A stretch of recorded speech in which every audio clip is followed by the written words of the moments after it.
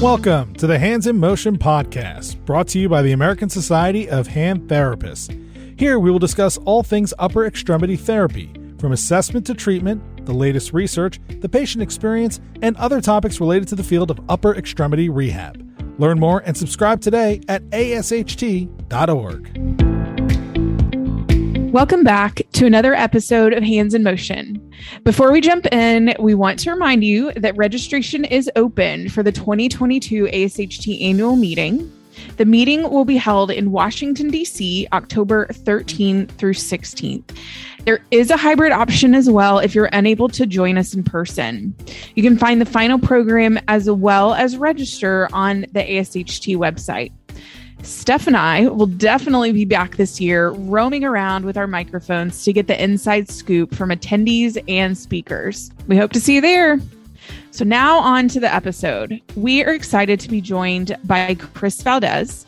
Chris is an occupational therapist and certified hand therapist who has made extensive contributions to the hand and upper extremity profession. She is also a past president of ASHT. She has a widespread knowledge of treatment for distal radius fractures, specifically looking at proprioceptive input. She defines that for us and gives helpful information on how to assess this in your patients, as well as how to address it to ensure optimal rehabilitation. Welcome to Hands in Motion, Chris. Hey everyone, welcome back to Hands in Motion. We're joined tonight with Chris, and she is going to give us a little bit of a background about herself, what she's currently doing, and then we'll jump right into our episode. So Chris, tell us about yourself. So I have been a hand therapist for a number of years and owned a private practice in Florida for probably close to 30 years. I know that's aging me, but at this point it is who I am. And COVID, I'm one of those people who decided to uproot my life. And I actually had fortuitously sold my practice right before COVID had happened. So it was time that I could actually make a big life change. So I took a faculty job at Touro University in Las Vegas, or Henderson, Nevada. So I'm a Nevada native or resident now, and I am still in clinical practice. Kind of varies about with my schedule, but other times like one day a week, they actually want us to still stay in clinical practice because it helps to make us relevant with the students. So because my primary practice used to be in Florida, I was lucky enough to have a lot of patients that I saw following distal radius fracture. It was probably the most common diagnosis that I saw because of the fact that it's such a common occurrence for trip and falls and for elderly individuals that have poor bone density. So that was kind of how I got started into looking at some outcomes and doing some research with distal radius fractures. So I know you've done extensive work in that area. And I also know that you kind of jumped into a little bit of like proprioceptive input. What exactly is that? Like, explain to our listeners how you identify a loss of proprioceptive input. What is it? And what do we want to look for, especially for those new clinicians that, even non-hand therapists, just general OTs, because everybody gets that diagnosis in the clinic. Sure.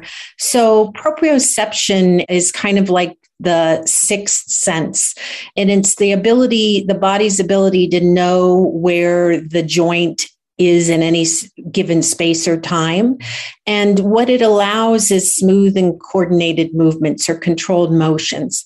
So the brain tells which muscles to contract. And then by doing that and contracting the right muscles, it allows the muscles that aren't necessary to create that reaction or the motion to be at rest. So it makes for a much more efficient movement pattern.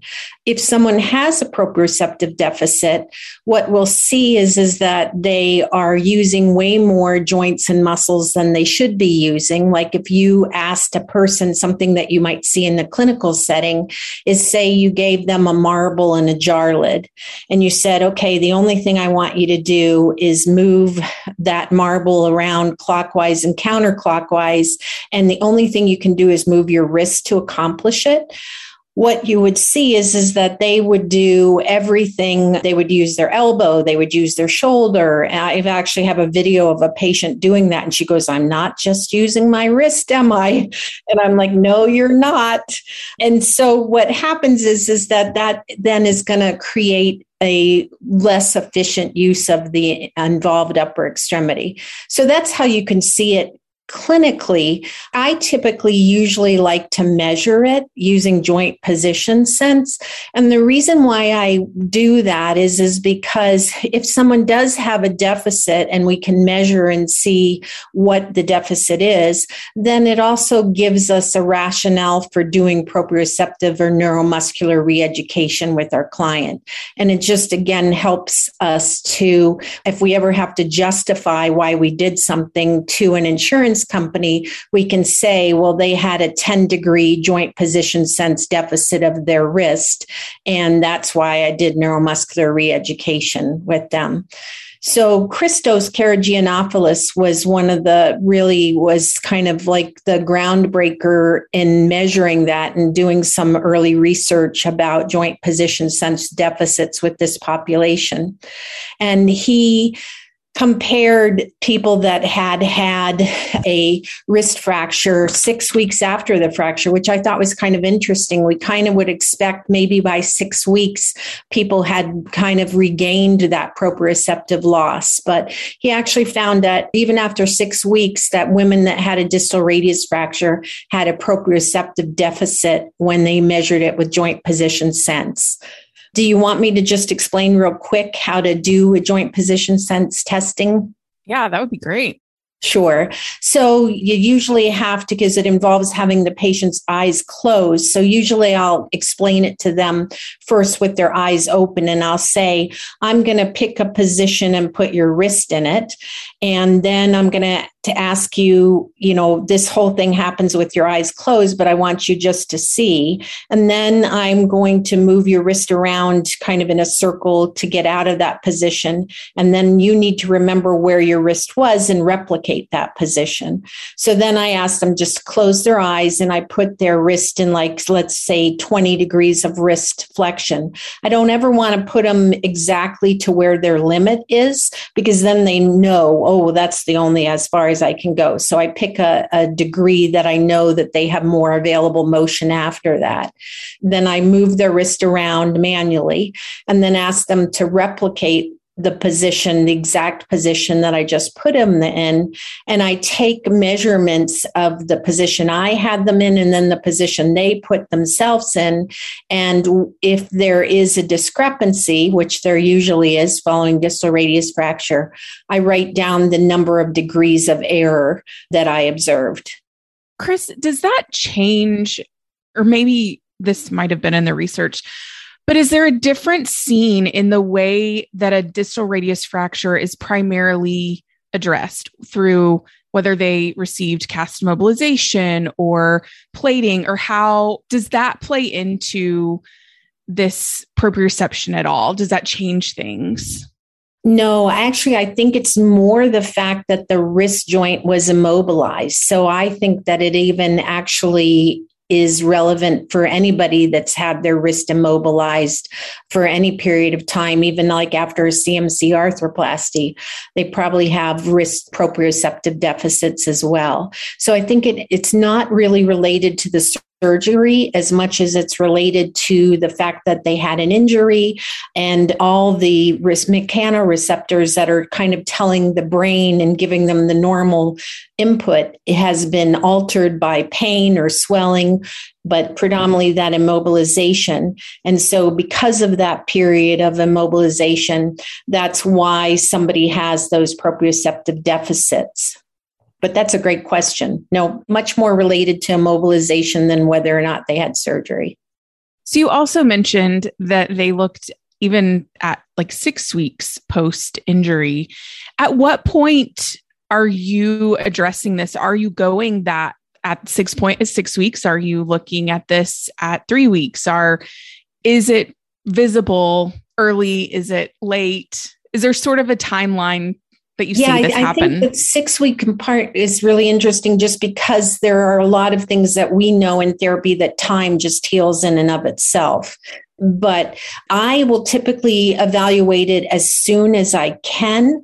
And the variability with that is, there's some patients where you come in on their first visit and literally they have 10 degrees of wrist motion. So those are not really the candidates for doing joint position sense testing.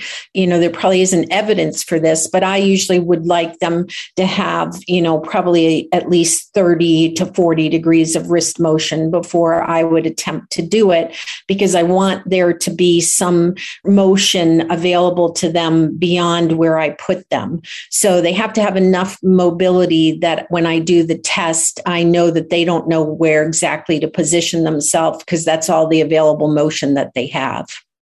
If you get somebody that has a really stiff wrist and they do not have a lot of range of motion, do you ever implement proprioceptive treatment prior to formally assessing it, just to get kind of a jump start on getting those wrist muscles and tendons and, to kind of react or respond? Or like, I know I started, even if I just do ball presses with wrist in neutral, just to try and get some input into that.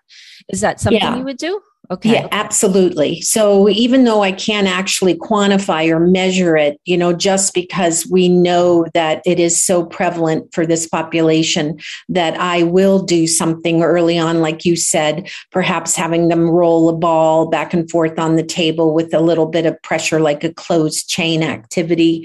I will do that. I will even have them, sometimes I'll even do, I've been known to use like the iPhone apps, because your iPhone has an accelerometer in it. And so even if they can't get in full supination, I'll have them hold on to the device however they can and play like one of the labyrinth games or something, just to get them starting to think and use about where their wrist is. And so even if they're doing a lot of substitution, which they might be doing initially, I'll tell them, well, as we get better, I want you to have your forearm in complete supination and try this, and try not to use all the associated muscles. But yes, I absolutely do it early on. Okay. Say if they didn't have supination, like, could you use like a larger like iPad to get, now you would be doing it bilaterally, but completing that labyrinth with a larger iPad to try and get some of that motion as well? Or do you really want them just using one hand? No, I think you could use the combination because that's so functional. Again, I don't think, that we don't have a lot of evidence, but it just kind of makes clinical sense, right? And then there's always the True Balance toy where they have all the discs that they try to stack up, or also even just the wrist exerciser that has the washer that they need to get from one position to the other. So those are all really useful tools to work on proprioception, and gives them a lot of different options of something that might be comfortable for them. And I think it actually encourages them to start thinking about moving their wrist, because I think for a lot of times after distal radius fracture, people are afraid it's going to fall apart. They'll say, oh, I had a fracture, don't you? And like, yeah, we know you do, but you're either out of your cast, or you are early, or you've been immobilized by that plate and we're not putting any pressure on it. So this is a fine activity for you to do. Mm-hmm. It's funny that you mentioned that. I had somebody earlier today that they're like 6 to 8 weeks out of their fracture, but she's still holding on to that wrist brace. And I'm like, you need to lose the wrist brace. Like, well, what if it's like I fall and fracture it again? I said, well, you could fall and fracture the other arm. So like, I'm like, you really have to try and get out of that brace, because like you said, they get so fearful to move it. And then it just kind of progressively makes that worse, But it was funny, just brought that up, but yeah. Well, now that you brought that up, I have a really funny story. So I had a lady one time and she really didn't need her wrist brace anymore. And every time she came in, I'm like, what is going on with the wrist brace? I told you don't need it anymore. She goes, oh, well, you don't understand. Every time I go to the grocery store, everybody talks to me and asks me how I'm doing. And they give me all this help that I never usually get. And so, and she says, and I live alone. So I'm really enjoying all the attention that I'm getting over the wrist brace. So we made okay, so let's make a deal. When you go to the grocery store, you can wear your wrist brace. But other than that, you cannot wear your wrist brace. But yeah, it's funny because I really see the difference between her and another patient that I have, same exact weeks, really wasn't afraid to use her wrist. And, there's a big difference between the two of them, even though they're at the same length of time post-recovery. So it's just interesting. And, trying to give her some proprioceptive activities, it's like I'm asking her to do push-ups with wrist in full extension. She's like, what do you mean you want me to do that? I'm like, just throw the ball in the air and catch it. So they kind of get afraid. Well, what if I miss it? I'm like, well, the ball will fall on the ground. It will be okay. Right. But you almost have to retrain them, to try and use that involved extremity again. Yeah, it's like even when they say, you know that I had a break, don't you? They think break is worse than fracture, and they're like, I had a break, don't you? Yeah, it's funny, right? Chris, do you find that patients seem to catch on to these exercises and sort of figure it out, and even take those exercises down a notch to really get this motor control and motor planning? Yeah, I think you're right. And again, that's one of the skilled services that we provide as therapists, is to provide that verbal cueing or to break down the task further. Because especially for something where you give them a job that they have to do, they're just going to do it the easiest way possible. So they're going to just naturally, without even meaning to, use a lot of substitution patterns. So if we can encourage them and say, no, you have to keep your elbow stabilized. No, you can only use your wrist. No, you realize you're doing this. So, I find that I am giving a lot of times when they're doing it, I am not simply just observing what they're doing. I'm providing probably verbal cueing almost constantly when they're doing it to try to make sure that they're doing it correctly. And if I give them a home exercise to do at home, I will oftentimes, maybe even, I have done this before too, where I'll actually use their phone, the video on their phone, to have them doing it correctly so that they can watch that at home and make sure that they're replicating it correctly. Because, we tell patients all the time to do something. They seem like they have it in the clinic. And then the next time when you ask them, hey, can you show me your exercise program? They'll show you something completely different, because it seemed really sensible when you were telling them how to do it. But then by the time they drove home, they completely forgot. Are there any extrinsic or exterior, utilizing taping or utilizing something that's not your hands? And maybe sometimes it is your hands, but is there anything external that you use to provide feedback to these patients to work on this proprioceptive control? Sure. There is definitely some evidence that elastic tape that's applied will provide some proprioceptive feedback to the joint as well. So, just anything that gives the skin receptors also are providing some feedback all the time. So that can be really effective in addition to actually doing the exercises that gives them some proprioceptive feedback. And, deep pressure, massage, anything like that is helpful as well. Now that you mentioned that, does the sensory input as well, will that assist? I know a lot of times we might use sensory bins or that type of treatment just for a loss of sensation or decreased sensation, but can that help stimulate that as well? Yeah, absolutely. Any kind of sensory input will definitely activate the mechanicoreceptors and provide them some feedback. And definitely, I think that people have some diminished ability to take the information that they're getting and organize it correctly. So the more experiences that we give them, I think the more that helps to normalize. This is a wrist in some cases that has been, if they were cast immobilized for 6 weeks. So I say they were kind of in sensory deprivation for those 6 weeks when they were bundled up in their restrictive cast. And even if they're had volar plating, they're still probably wearing an orthotic device that comes on and off. And so they're also in a bit of sensory deprivation. So I think all of those things are useful. Chris, have you ever had a patient that just could not get this and could not figure this out, or just really struggled with this? And what did that look like as they're returning to their activities and their participation, or just their life activities that they're having to perform? How does that translate into their everyday life?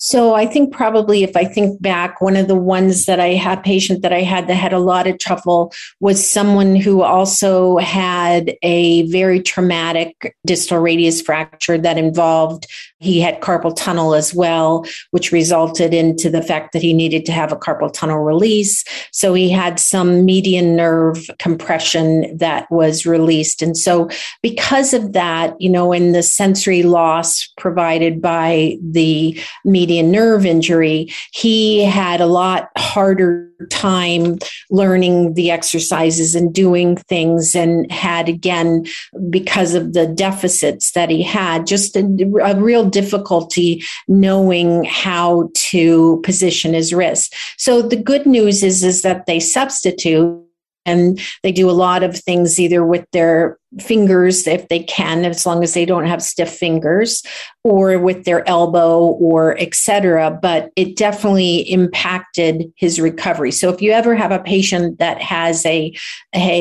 also, which is not uncommon at all, a median nerve injury, they probably are going to have a harder time learning and performing the proprioceptive exercises correctly.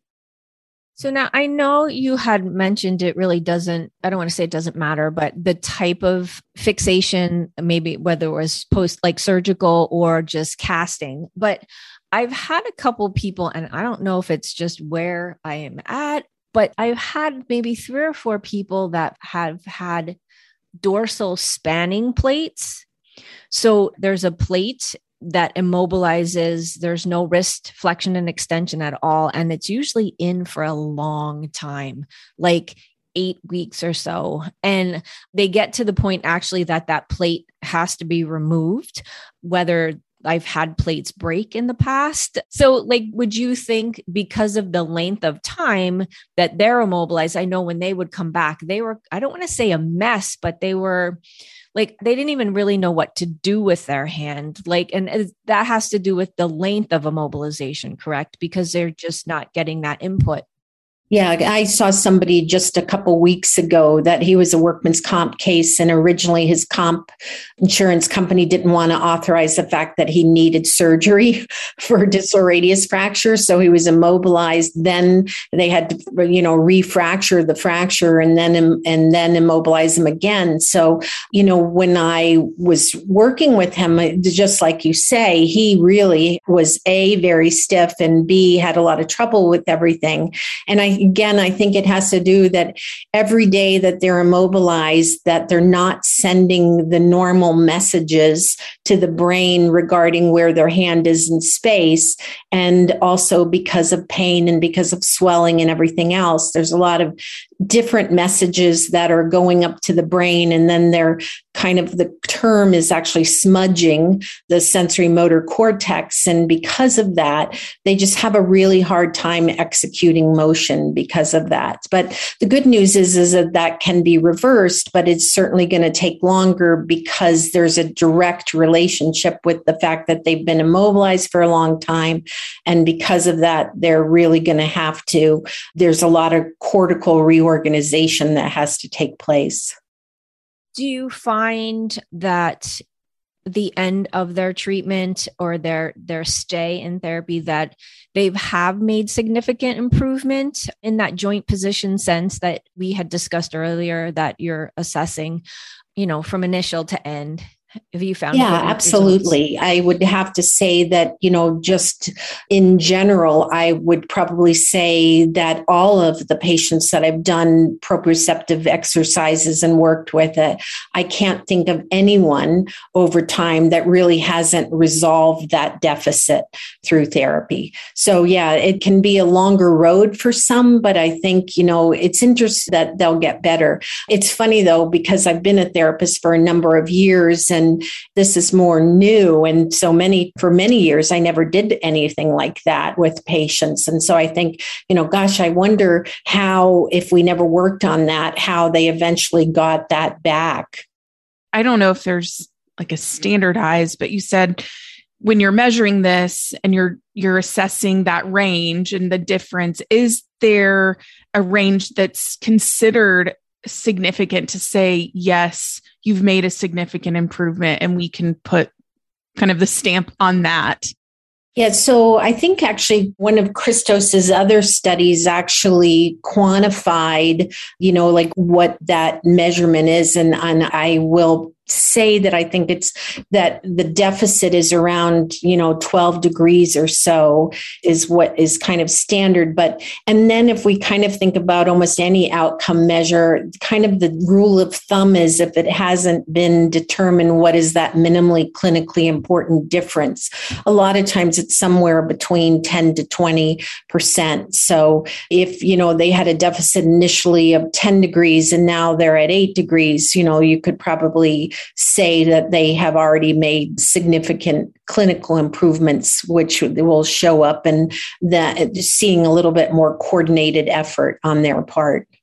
But clearly, this is still an area where we need further research to kind of quantify, what exactly, how do we know that they've made gains? But I think they definitely, one of the other things he did is related it to limited DASH scores. So we know that lack of proprioception also has a significant lack in functional, and everything we do is related to function and the restoration of function. So if they have a deficit, we know they're going to have a functional deficit as well.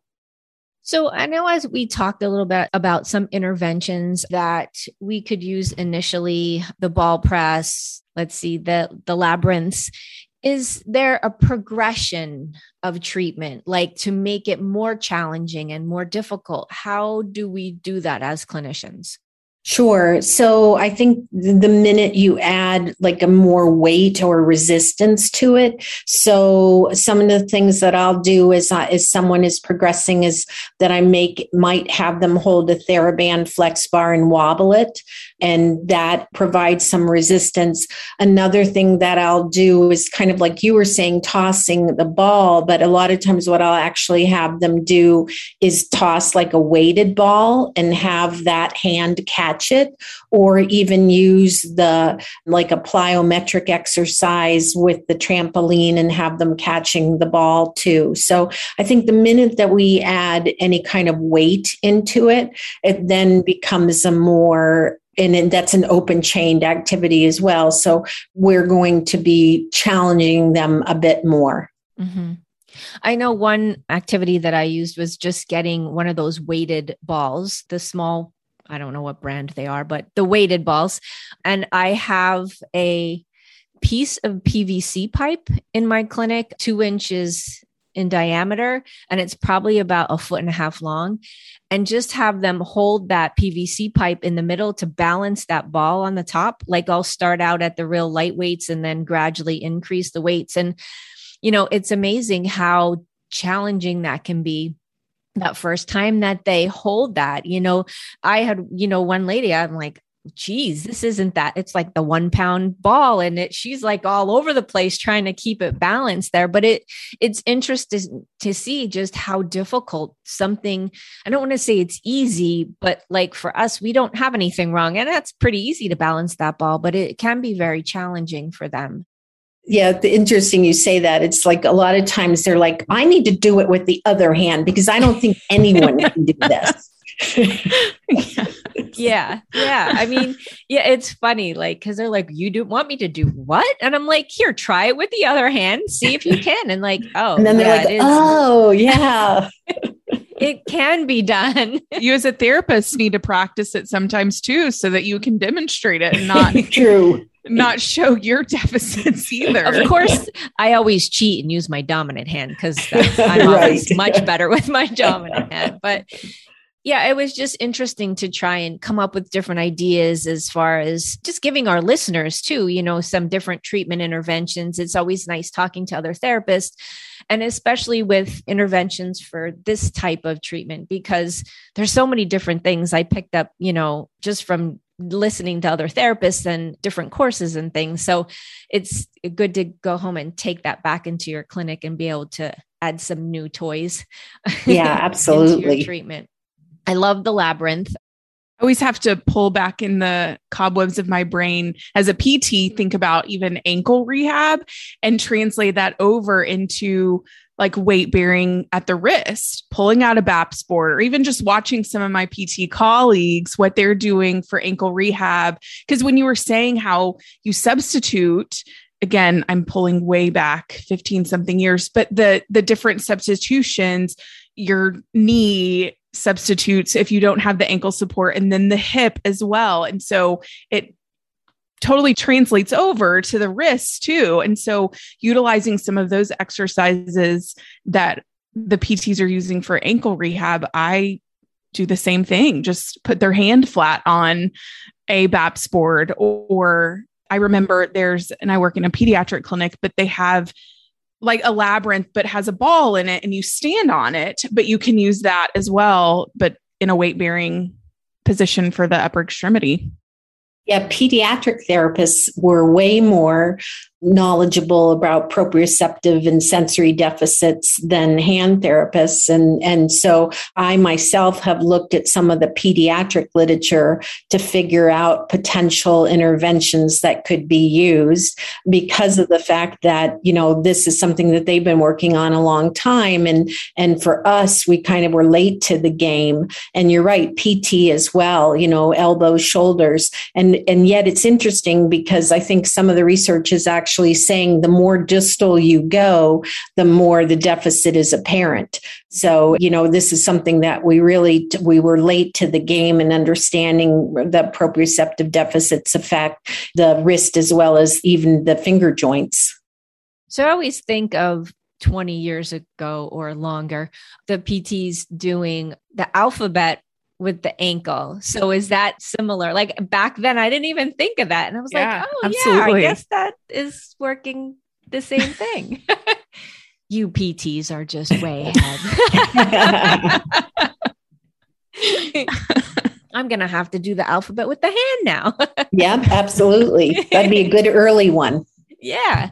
And, these treatment interventions, some of them I really, really like because before when I kind of was introduced to this, like, you have those early wrist fractures when they can't do resistive yet, but you still want to get some isometric stuff going, and you can only do so much manual isometrics, but some of these exercises are excellent.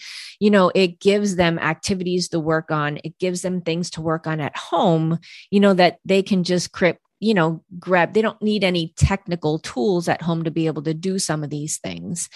So do you implement a home program with them as well, as far as what they can do at home and in the case that maybe somebody may have limited insurance visits, like how do you handle that if, they need to do those things at home? Sure. So that is kind of probably why I started using some of the games on the iPhones for that very reason, is because if you can gamify it, they're probably going to be more inclined to play. In fact, I've had some patients say, well, I would have done it more, but my husband and I are in a competition to see who can get the highest score or who can get it done the fastest. So that actually makes me happy to hear, because I know that they're actually kind of it's almost in that way occupation based, because we're having them doing something that they're actually enjoying. And it's almost, even though we're getting work out of them, it's somewhat of even of a leisure activity that they're actually enjoying. So I definitely do that, just because the other, like if I tell somebody, go home and put a marble in a jar lid and rotate it 10 times one way and 10 times the other way, they're probably not going to be that compliant with it. But if I can prescribe them something that's actually fun, like maybe, a Wii game or the handheld device that they do, I find that I get better compliance. Yeah, I would agree. That's probably with anything. Yeah, they'd rather do something functional than going home and let's just go through these exercises or roll a marble around in a lid, or, if they can gain something out of it. I don't want to say emotionally, but leisurely, it's something that they're doing functionally. But to your point earlier, there have been a time when I've had a patient come in and they're like, my wrist was really sore after the last thing that we did. So, I almost thought about not coming in today. And that might be a day where that day I do only a lot of proprioceptive things. I'm like, okay, so we're just going to, work on proprioception today. So you're right. It opens up a whole nother avenue that we really didn't have before, when they are maybe in a lot of pain, or maybe something's going on with them that, okay, well, today's going to be a proprioception day. You had mentioned a couple articles. Would you mind giving us some of those references that we can include in the show notes so that people can kind of read a little bit further on this if they want to get a little bit more involved in this type of treatment intervention? Sure, I will be happy to do that. I will say that both of Christos Karagianopoulos' articles are in the Journal of Hand Therapy. So luckily, as a member of ASHT, we have access to that journal. But you can see his original work where he was actually measuring that, and then where he was coming up and trying to quantify that. So that was part of his doctoral thesis work. So really nice. It was a huge contribution. And actually, I think that when he first gave that, I was actually the research division director for ASHT, and I believe he won best paper for that work. So yeah, it's definitely seminal work in our field. Great. I think that's all we have for this evening. What do you think, Kara? Yeah, this has been great. Yeah. So we'll include those references in the show notes so that anybody can grab those and kind of look those up. But thank you so much for joining us this evening, Chris. We really appreciate it. And thanks for all your contributions to research for hand therapy as well. Oh, thank you so much. It's been a pleasure, and it's exciting to see how our profession continues to move forward and be evidence-based. So yeah, I'm happy to have been a small part of that. I think you're a large part. Absolutely. For somebody that didn't like to do research papers. I think I remember you saying that in the first class I had with you. So Yeah. I remember when I had first gone to get my OTD degree, and Gretchen Bachman at the time, she says, I'm really interested in doing research. And I'm like, you what? And then you do one and it just kind of becomes addictive. Yeah. I kind of chuckled at that. I was like, you didn't want to do any research articles at all? But I'm glad you did. Well, thank you. You're welcome. And thanks again. Yes. Well, good talking to both of you. Thank you for joining us for another episode of Hands in Motion, brought to you by the American Society of Hand Therapists. You can listen on the ASHT website and/or subscribe wherever you get your podcasts, including Apple, Google, Amazon Music, and Spotify. Once subscribed, please rate and review the podcast to help us reach new listeners and to continue offering valuable, relevant content. You've been listening to Hands in Motion, brought to you by the American Society of Hand Therapists. To learn more about ASHT and to subscribe to the show, please visit asht.org. We'll see you next time on the Hands in Motion podcast.